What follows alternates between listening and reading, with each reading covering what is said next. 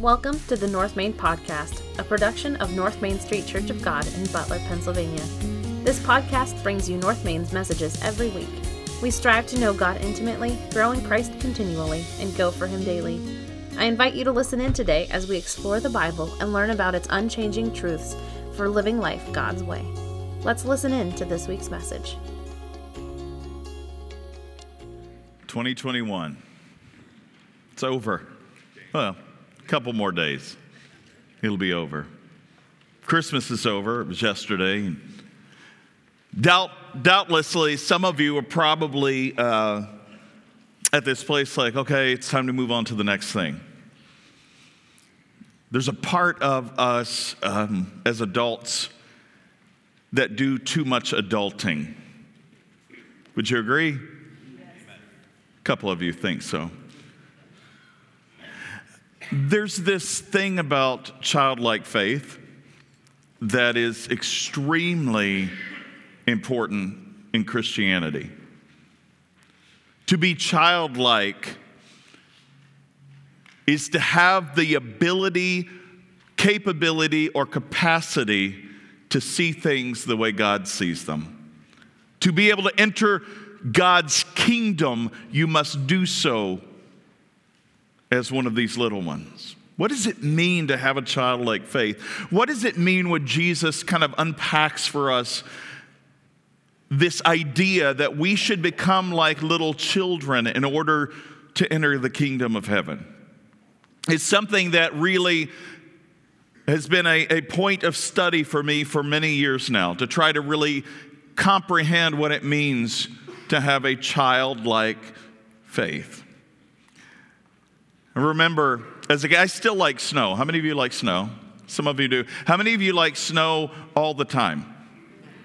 See, some of you do. And I would be one of those that would be perfectly okay with it. There's just something pure about snow. Yes, it's cold, but I love the cold, and I don't have a problem with it. I would prefer cold over heat because I sweat all the time, even in the depths of winter. I'm hot all the time. My wife will tell you I'm hot too. Where'd she go? She left. Oh, well. Now let's get back on track, shall we? What does it mean to have a childlike faith? So, snow. As we grow, when we're kids, snow is this amazing wonderland of excitement. Yes, it's cold. And we as kids, we're shivering, but we're okay to shiver in the midst of this wonderland of snow.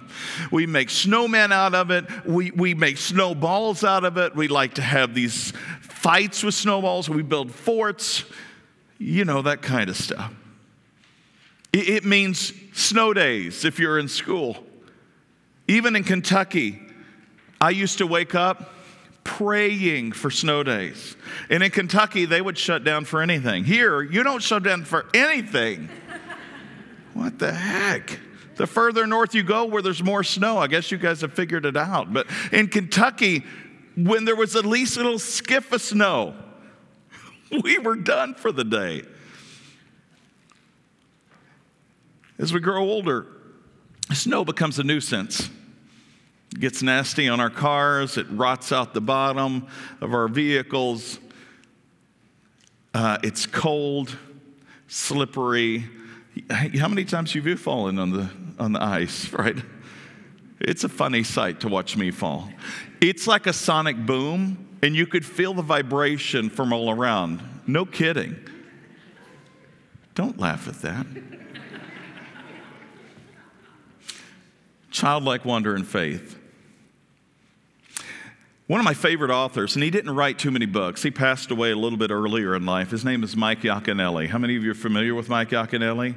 Yes, you are, Valerie, because I had you read his book, Messy Spirituality. Yes. I made you read it 3 times. It is a very uncouth book.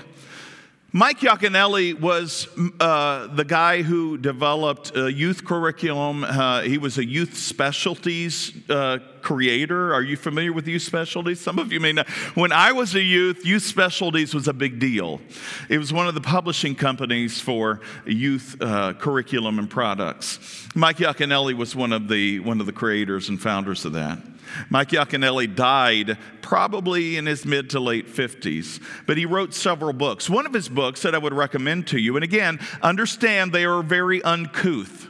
He was a Christian pastor, very solid man of the faith, but his congregation, which was very small, probably he said 30 or 40 people, were not the typical congregants that you would have at a church. They were the ones really that would be the down and outers under the bridges downtown. They would be ones with very flowery language at times, standing up in the middle of service, giving testimonies, but not realizing that there's a certain decorum you're supposed to have in church.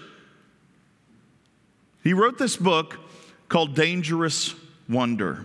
It's a really short book. If you get a chance to look it up and read it, I think it's still in print. I don't know. But he gives this illustration of his little nephew who had never experienced snow before in his life. Listen to what he says. It was one of those snowfalls you never forget. Millions of white flakes filled the air, quieting the earth and swallowing the sounds. The resulting silence was thick with a texture that you could feel. My nephew stood in the living room at the opening of our deck, a stranger to snow, his 2 years of life about to be altered irrevocably. His eyes were blank, unaware, his body clueless, his mind about to be overloaded with electricity of discovery. In the dark, because the sun hadn't come up at this point, Mother had maneuvered herself onto the deck just feet away from the door to be opened, and 2 feet of snow on our deck to capture this moment on video. Dad, well, he manned the sliding door, which had to be unlatched for a quick opening into the darkness. Uncle's hands were poised on the switch to light the deck. And Aunt, she was ready to lift her nephew into the mysterious new world of twinkling ice and frozen softness. Well, the moment arrived. In perfectly timed instant, the deck lights went on, the cameras started recording, the sliding door swept open, and a 2-year-old was transported from the world that he knew into a world he had never seen before. Wonder filled the air. His eyes stretched wide with astonishment, as though the only way to apprehend what he was seeing was for his eyes to become big enough to contain it all. He stood motionless, paralyzed. It was too much for a 2-year-old, too much for any 2-year-old. Too often when a person gets older, the person's too much detector malfunctions, corroded by busyness and technology. He twitched, he jerked, each time a snowflake landed on his face, feeling it tingle as it was transformed from hostile cold into friendly warmth, caressing his face with tiny droplets of water. And just behind his large eyes, you could see sparks flying from the cross currents of millions of electric stimuli, overwhelming the circuit breakers of his previously small world. His mind was a confusion of strange, conflicting realities. White, cold, floating, flying, tingling, electric, landing, touching, sparkling, melting. Causing an overload so great, so overwhelming that he fell backward. A slow motion landing into the billowy whiteness. The snow tenderly embracing him. He had given up trying to comprehend the snow, and he'd given in to experiencing it. What's the difference? As you grow older, When's the last time, with your kids having been grown and gone, when's the last time those of you who are much older went outside, laid down in the snow, and made a snow angel? When's the last time you made a snowball and threw it at your spouse or threw it at your neighbor whom you love? Why is it when we get older, we get duller? Why is it when we get older, the wonder of life begins to ebb away? Well, see, I think it's because as we learn and as we grow, a lot of the wonder is explained away by technicalities, isn't it? I mean, how is it that you can look at a snowflake and each one so unique and so different? How is it you could look at that and not be amazed in wonder that just like the fingerprint on your hand is unique to you, that each snowflake is very unique and different. And there are billions upon billions, trillions upon trillions across the globe.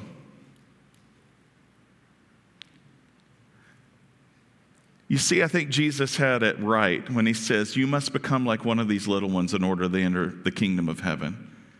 They are somewhat untainted and untouched by the stubbornness of a fallen and broken world. Our key point this morning is this. Well, let me get you the scripture first. So I usually do the scripture, then the key point. The scripture is this, and it's really short this morning. It's from Matthew chapter 18. Why do I give you this sermon to close out the year? Because I've been convicted a lot lately. As an adult myself in my mid-40s, I'll be honest, burnout is an ever-present reality. You ever experience burnout or fatigue or exhaustion? And I'm not just talking about physical exhaustion, but just going through the motions of doing and doing and doing all the time that you're like, what am I doing anything for anymore? You ever get that way? You ever feel that way? Guess what? Pastors feel that way too. And yes, sure, we preach the gospel. We are directly tuned into God. Well, we struggle just like the rest of you. And we can oftentimes get lost in adulting as pastors as well, that we miss the childlike wonder and faith that drew us into the ministry in the first place. We can get jaded by ministry. Yes, pastors can get jaded by ministry to say, I'm tired. I'm exhausted. And no, I don't just work half a day a week. I know that's a joke that goes around. But the reality is, I eat, sleep, and breathe this. You don't take off your minister hat when you go home. The difficulty is, the enemy knows how to attack us on every front. He knows how to suck the wonder and joy out of life. Kids haven't learned that quite yet. Kids are resilient. They can rebound through a lot of different things, even very traumatic circumstances, until they grow up and they learn that life truly does, in many regards, suck. Am I right? Let's be honest. Now, this is a very encouraging sermon I want to leave you with for the end of the year. No, I want you to get back to this place where life doesn't suck. And maybe some of you aren't there. Maybe some of you, no, life is great. And I praise God for that. You are where you need to be. But as I look at the newspaper, I read the Butler Eagle. I mean, it's a little microcosm right here. But I read news apps now, like the old man that used to sit in the lazy boy turning the pages of the paper. I read the news apps, And I watch TV and I listen to the radio, and it sucks the joy out of life. I like to stay up on what's going on in the world around me. And I don't know if any of you are like me, but it can get a little bit overwhelming at times. Can it? I'm tired. I'm guessing many of you were tired too. So how do we get back to that place where it's good, where it's wholesome, where there is a sense of wonder and anticipation and hope? In Matthew 18, again, this is one of those chapters that has a lot in it. I'm just going to take a small section. I did not drink before I got on stage. Well, coffee. Yeah, I did. Matthew 18, it's the one where if a brother has something against you, you go to him. If they won't hear you, then you take another person. You know, are you familiar with that? If you're trying to reconcile with a brother or sister in Christ, it's that. It also has a couple parables in it. But this starts out this whole chapter. Jesus, listen to this. About the time the disciples came to Jesus and asked, who's the greatest in the kingdom of heaven? So Jesus had gotten his 12 followers. He had been doing ministry, and they had finally, the newness of the relationship had worn off. They'd spent about 3 years together. At this point, they were about halfway through those 3-year ministry travels and all of that. And Jesus' disciples had decided to go to Jesus and said, who was the greatest in the kingdom of heaven? Do you think that they might have thought Jesus would have been? I mean, let's be honest. But they're asking the question. Why would they even ask a question? Because they wanted to know which one of them. Actually, some of the other gospel writers say, in different circumstance, who can sit at your left hand? Who can sit at the left hand of the Father? Because we know you're sitting at the right hand of the Father. We know James and John, their mom went and asked Jesus this. Can you imagine two adult men? Hey, Mom, could you go talk to us for Jesus, or talk to Jesus for us, right? Who's the greatest in the kingdom of heaven? Now, there's a difference between childlike faith and wonder and childishness. What you just heard from the disciples right there was a childish behavior, not a childlike wonder. Who's the greatest in the kingdom of heaven? And Jesus, as he always does, he doesn't say, well, I am. No, what he does is he unpacks that for them, and he gives them a little bit more to chew on for a little bit. What's he say to them? Jesus called a little child to him, and he put the child among them, and then he said, I tell you the truth, unless you turn from your sins and become like little children, you will never get into the kingdom of heaven. All right, let me read that again, because I don't want you to skim over. You probably heard this before. I tell you the truth. What's he telling us? Okay, and is truth a lie?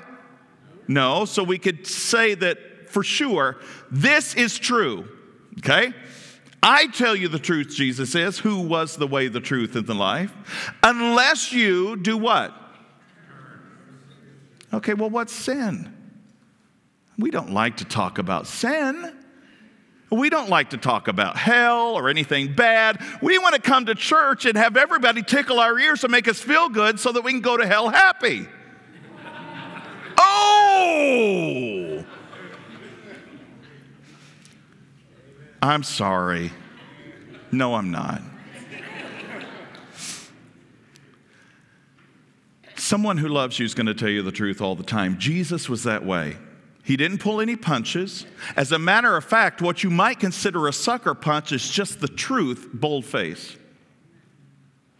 Jesus says, unless you turn from what is sin? Sin is technically called missing the mark. Sin is anything that God says we should not do that we actually decide to do.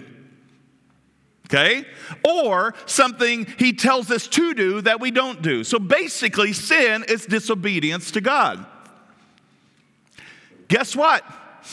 If you have unrepentant sin in your life, where are you not getting into? A couple of you believe that. This is not a great year-end sermon, is it? We're going to get there. Buckle up, it'll be fun. Unless you turn from your sins, meaning, all right, I'm sinning, woohoo! And you turn away from it, right? That's called repentance. Going this way, headlong into sin and saying, nope, I'm not going there anymore. I'm going to go toward Christ. I'm going to go toward the truth. Unless you turn from that and you become like little children. So I got to turn from my sin. And now, wait a minute. In order to get into the kingdom of heaven, I have to do what? Become like a little child. Now remember, he put a visual in front of them. Because they were in a small community, wherever they were traveling at the time. I didn't really research that. I probably should to find out what town they were in. Regardless of what town, he took a child and he set them in the middle of the 12 of them. This child is on showcase. And he says, unless you turn from your sin and you become like one of these, become like this little child, you'll never get into the kingdom of heaven.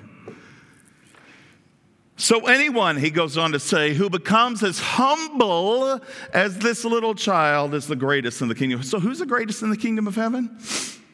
Someone who's repented of their sins, become like a child, and has humbled themselves enough to the point to where they're not walking around with a chip on their shoulder. They're not walking around with a mask on their face, having others perceive them as something they're not.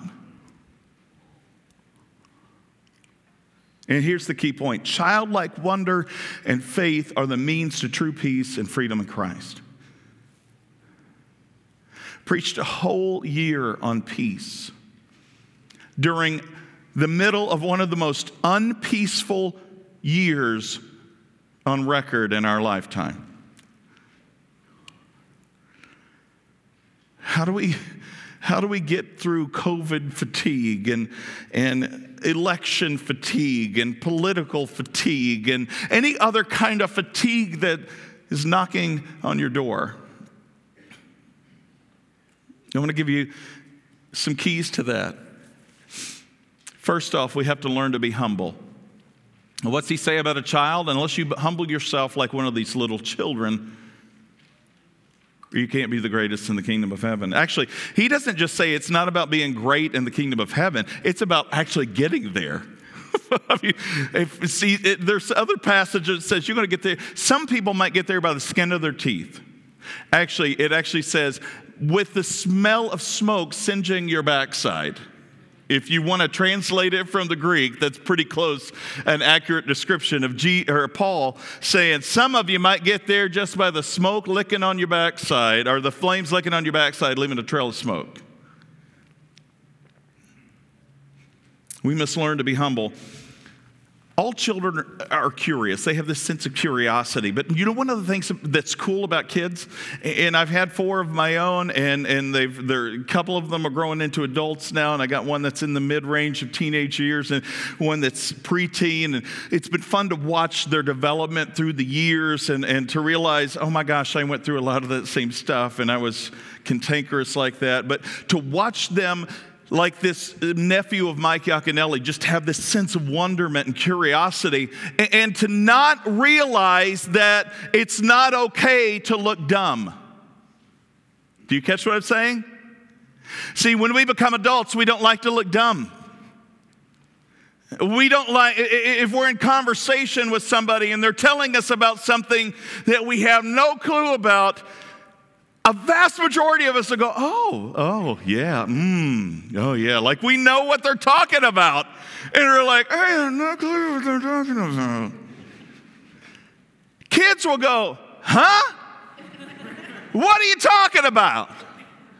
I don't get it. They're not afraid to look stupid. Adults are. Unless you come to the point where you're not afraid to look stupid, you cannot enter the kingdom of heaven. That's a tough one to chew on, isn't it? You probably disagree. Some of you may disagree with me on this, but think about it. It's not being naive or gullible. It's about being innocent and humble. Do you catch that? Naive or gullible, no way. Innocent and humble. Transparent.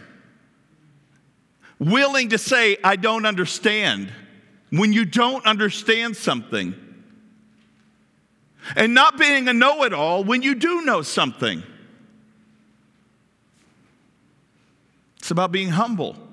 Walking this road of life in this broken and fallen world as a child looking to Christ, the maker and creator of heaven and earth, to be your all in all. It's about being humble. It's not about walking around with a facade. I'm going to tell this, and I probably shouldn't. Yes, I should. Raylan, a few years ago. She's not in here, so I can throw her under the bus right now. My 10-year-old, she was probably about 4 or 5 at the time. And we go to Mazzanti's to eat ice cream whenever it's in season, because we like Mazzanti's. We're just down the road here. Shameless plug for them. Anywho, we're out there. It's a busy evening, and there are people coming and going. I love this.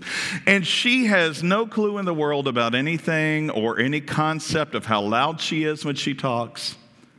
But there's a heavier set guy who has a big chest. And she goes, "That guy has girl boobs?" I'm not saying that's okay. But the innocence of Raylan was so raw that what's on her mind just came right out. She had no filter, no nothing. It wasn't even a thought that what she was saying was wrong or insulting or anything like that. And I'm not saying you should go around saying that, but there's something in the midst of that moment that reminded me she's not jaded by the world and all of the stuff that comes with it. Her honest sincerity and her wonderment of a guy's boobs just totally took her off guard. Sorry. Some of you think that's very tacky. You probably won't ever come back again, and I apologize. Paul reminds us this. Listen, let's get back on a serious note. That in order for us to be Christ-like, we have to have the same attitude that Jesus had. Paul says in Philippians 2, don't be selfish. Kids can be selfish. I've seen them beat each other over the head with a toy they wanted. So I'm not saying don't be childish, be childlike. So don't be selfish. Don't try to impress others. Be humble, thinking of others as better than yourselves. Don't look only to your own interests, but take interest in others too. You must have the same attitude that Christ Jesus had. And this is where he gets to brass tacks. Though he was God, he didn't think of equality with God as something to cling to. And I've said this, and when I've taught before, you've probably heard me preach it from the stage on this specific passage. Though he was God, remember we just came through this season of Christmas, and Isaiah says that he will be Emmanuel, God with us. Though he was God, he didn't think of equality with God as something to hang on to or cling to. What does that mean? So he could have, in all truth and in all authority, walked around saying, "Yo, I'm God." He could have walked around with a chip on his shoulder. And he would have been okay to do that. He was a person with no sin, no bad thing ever in his life. He could have walked around saying, "I'm God, follow me." But one of the cool things about who he was that he didn't go to those who supposedly had the degrees in him. Do you catch that? Those that had gone to school to study and become professional God people, like pastors. Who did he go to? The least of these. Sinners, tax collectors, prostitutes, the lepers, to the leper colonies. We're afraid of coughing on one another, and this dude would go into a colony of lepers that were cast out and not allowed to be touched. I'm not saying you should go around coughing on each other. Please don't misunderstand me. Though he was God, he didn't think of equality with God as something to cling to. Instead, what does he do? He gave up his divine privileges. If he came from heaven to the earth, do you think that was a downgrade or an upgrade? But let's be honest. It was pretty much a downgrade. He came from heaven to the earth. He gave up his divine privileges and he took the humble position of a slave and was born as a human being. As a matter of fact, not just any kind of human being, but what kind? A child. How cool is that? But he maintained this childlike quality throughout his whole existence on earth as a human. When he appeared in human form, Paul says, he humbled himself to obedience to God. But wait a minute, he was God. And he humbled himself in obedience to who he was.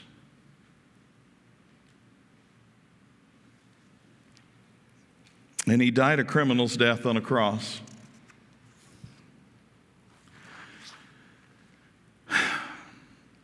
So that's the kind of attitude we're supposed to have.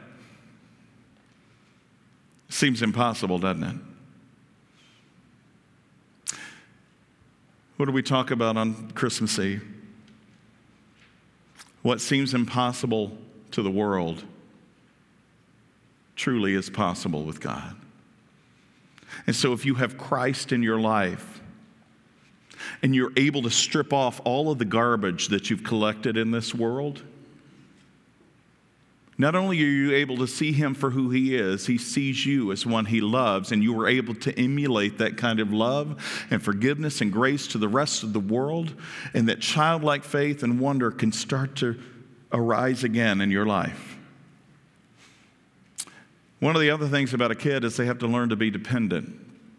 Actually, they grow up, they are born dependent. This sounds counterintuitive. Now, I want you to stick with me on this because you're probably going to push back on me. We have to learn to be dependent. But everything in our culture tells us that we have to be independent. And yes, there's a certain level of independence you should have, right? It actually says in the Bible, if you are capable and able to work, then get your butt out and work, or you don't eat, right? Okay, so let's set that ground level. Now, with that in mind, we also have to learn to be dependent.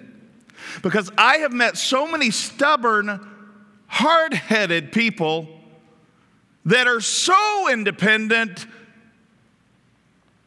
they only rely on themselves and they trust no one. Maybe you're one of those. Oh, I don't trust anybody. You got to earn my trust. But see, in the kingdom of God, it is so different. Trust isn't earned, it's given until it's destroyed. I've tried to live by that, and maybe I've been naive at times, and I've had people say, what are you doing? You're going to get duped. And yes, it's easy to become jaded when you've been duped several times, and you learn to kind of put a stiff arm to most people because, well, all they want is this or that, or they don't really... They have ulterior motives, right? And when we become adults, we thrive on this sense of independence that I can do it on my own, pull myself up by my own bootstraps. But in God's kingdom, it's different. See, we rely on each other. What I see in that passage I just read to you from Philippians chapter 2, if we have the same attitude as Christ Jesus had, what does it say? Don't be selfish, right? Independence carried to an extreme becomes selfishness. Don't try to impress others. Why would I even try to do that? Because I don't want people to look down on me. I'm insecure. I'm worried that people might think less of me. You know, Jesus, who was God in the flesh, he was born as a baby. In what kind of home did he grow up in? A carpenter's home. In that day and age, it wasn't really even a middle-income family. That would have been one of the lower rungs. I mean, yeah, it would have been better than a shepherd. Shepherds were the lowest rung. But paycheck to paycheck. God in the flesh, associated himself in a way and in a community with people that even the religious leaders didn't even want to hang around. People who were truly dependent upon the community around them, their neighbors, their family, their friends. They hadn't opportunities like the upper crust or even the religious leaders of their day that were esteemed highly in the community.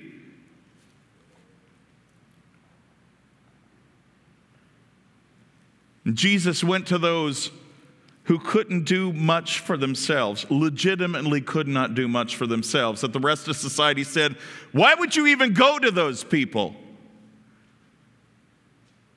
And he showed them a different way. He showed them a love that was necessarily good and wholesome, that brought them out of where they were and hopefully into something better.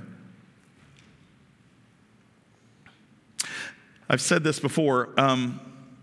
In water safety courses, if you're training to be a lifeguard, they tell you not to swim out to somebody who's flailing. Did you know that? If somebody's drowning, but they're flailing, you stay just close enough to get them if you can, but you wait until they stop flailing. Why? Because if you swim in to while they're doing all of this stuff, they're going to take you down with them, right? You wait until they finally give up. Till they finally said, well, I'm a goner. And they start, and then you reach in and you grab them.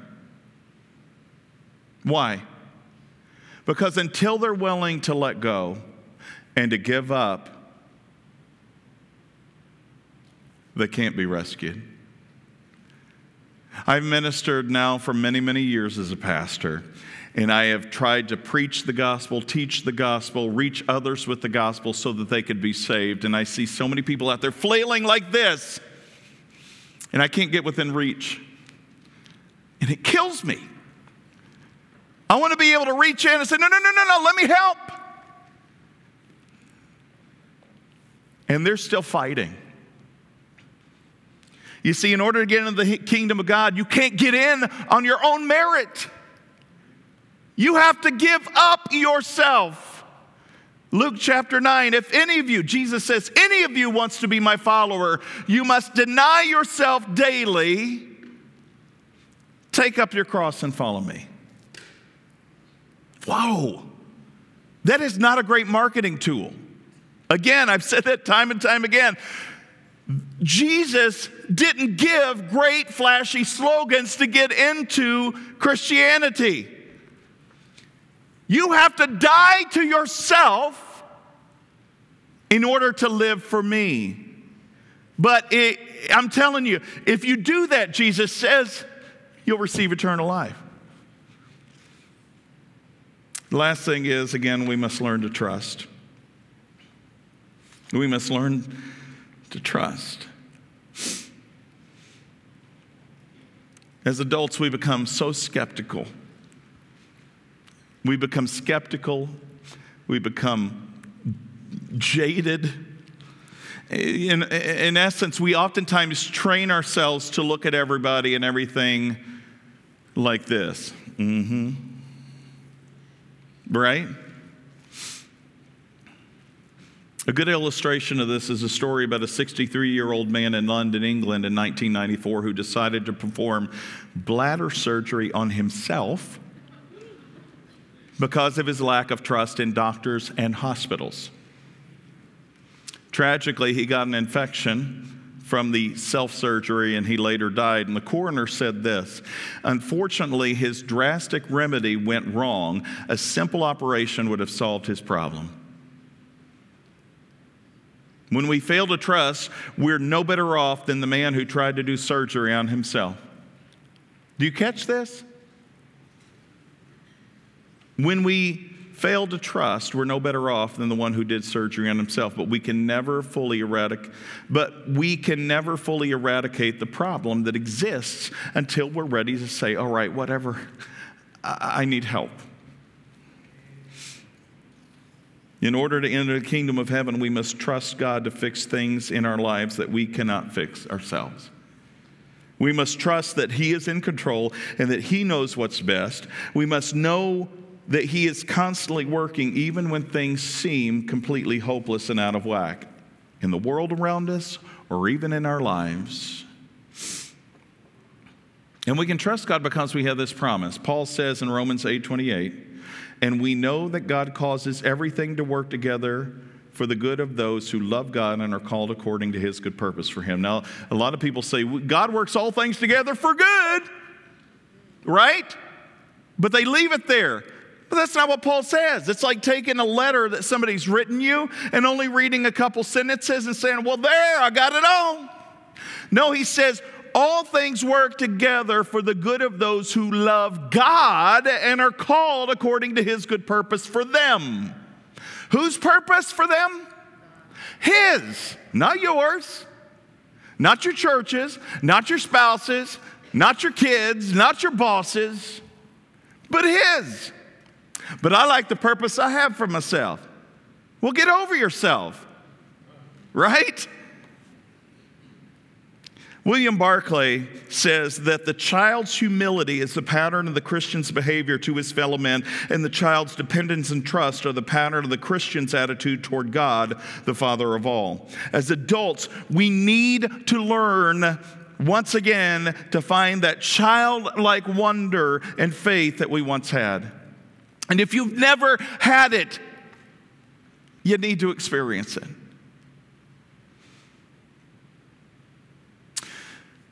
As our worship team comes forward to kind of close us out today, there's a passage of Scripture from Psalm 51 that I pray every Sunday morning as I'm standing down here before I get up to take the stage to preach the Word.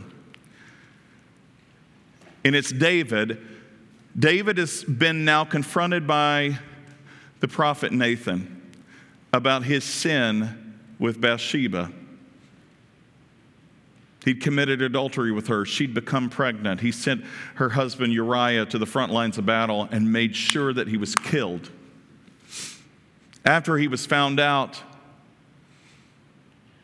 and yes, confessed that he was wrong, he wrote a psalm of repentance. And he says this, create within me a clean heart, O God, and renew a right spirit within me. Oh, don't cast me away from your presence, O Lord. Don't take your Holy Spirit from me.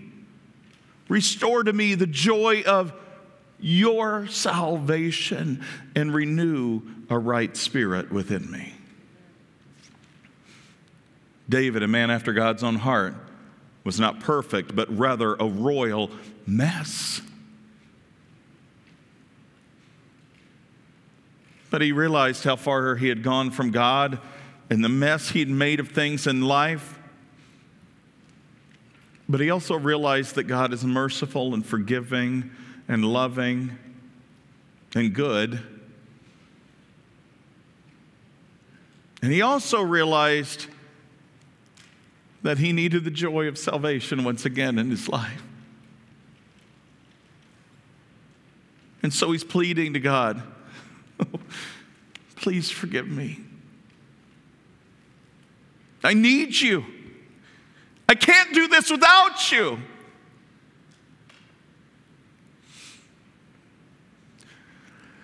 Do you know David's life after Bathsheba didn't go well? It was a mess. Even when he repented, it didn't get better. But he was right with God, and that's all that mattered. See, sometimes we may have to live with the messes we make and the consequences of the result of the sin in our life that we have repented of, but it doesn't mean God doesn't love you. Have you heard the term, you made your bed, now you got to lie in it? You see, God gives you a different bed, but the difference is He's not going to change the outcome of certain events because sometimes you have to walk through the muck of your own making. But one of the amazing things is instead of walking through that muck alone, No, he comes right alongside you and he says, okay,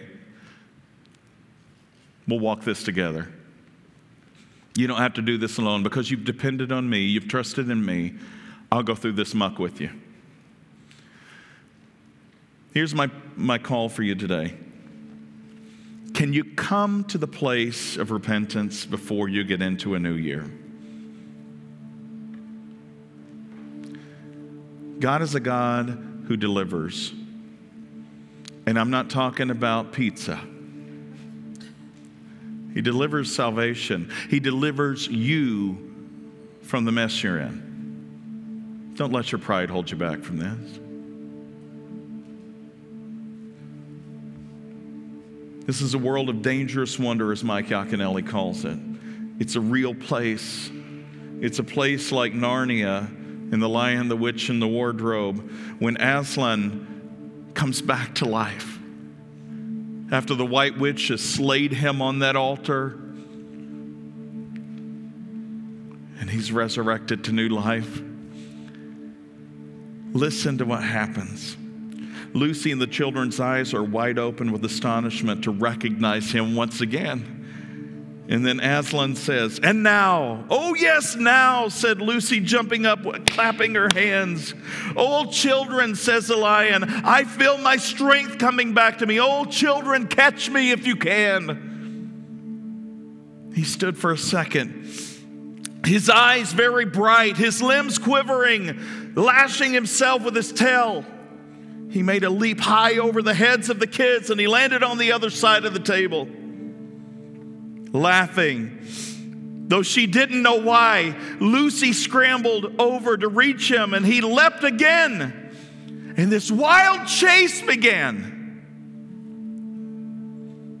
Round and round the hilltop he led them, now hopelessly out of their reach, now letting them almost catch his tail, now diving between them, tossing them in the air with his huge, beautiful velveted paws and catching them again, and now stopping unexpectedly so that all three of them rolled over in a laughing heap of fur and arms and legs. It was such a romp that no one has ever seen it except in Narnia. And whether it was more like playing with a thunderstorm or playing with a kitten, Lucy could never make up her mind. And the funny thing was that when all three finally lay together, panting in the sun, the girls no longer felt the least tired, hungry, or thirsty. He is the living water. When you drink from that fountain of Christ, you'll never be thirsty again. I'm going to beg you today, and I'm not too shameful to beg. I know some of you are in a mess. And yes, it's a mess of your own making. Some of you are in a mess not even of your own making. But I promise you, God loves you. Are you willing to humble yourself? To be dependent on Him? To trust in Him with all your heart and lean not on your own understanding? Are you willing to acknowledge Him in all your ways?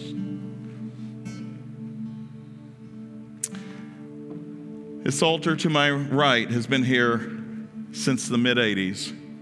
So's the one to my left. They've been knelt on by many a people through the years. There have been many burdens lifted and left. There have been many lives crucified to their selfish desires here and left to start a new life of faith in Jesus Christ. And maybe you're like David. You had once walked with God, but now you're at this place where you're like, I've drifted. Maybe you need to pray that prayer like he did. Create within me a clean heart, O God, and renew a right spirit within me. Please come and pray. We will have people pray with you to my right, your left. If you just want to come and reckon with God on your own, you come to my left, your right. But I'm asking you, with all the sincerity I have within me, don't leave with a mask of pride on, saying you could figure this out on your own. Father, in this place,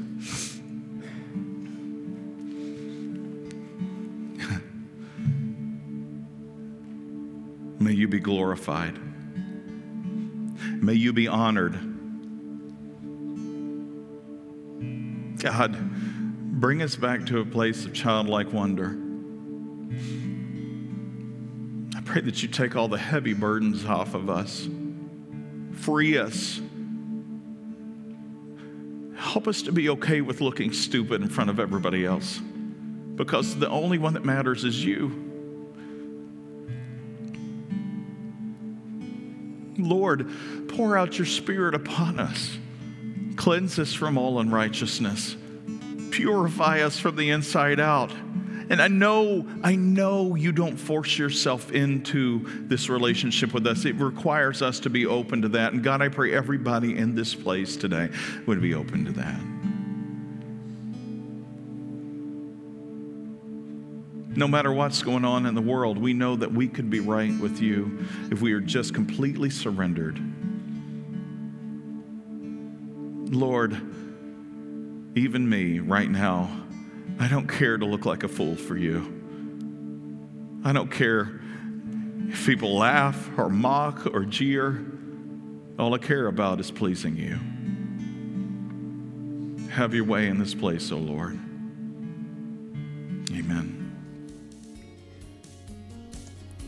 Thanks for joining us this week. Check back next week as we dig deeper and go further in our understanding of God's Word. Make sure to visit us on our website, www.northmaincog.org, where you can learn more about us. If you found value in today's message, we'd appreciate a rating on iTunes, or if you'd simply tell a friend about the show, that would be helpful too. Donating to the ongoing ministry of North Main is easy. Just go to our website and click on the Give tab at the top of the screen. Thanks for listening. We look forward to you joining us again next week.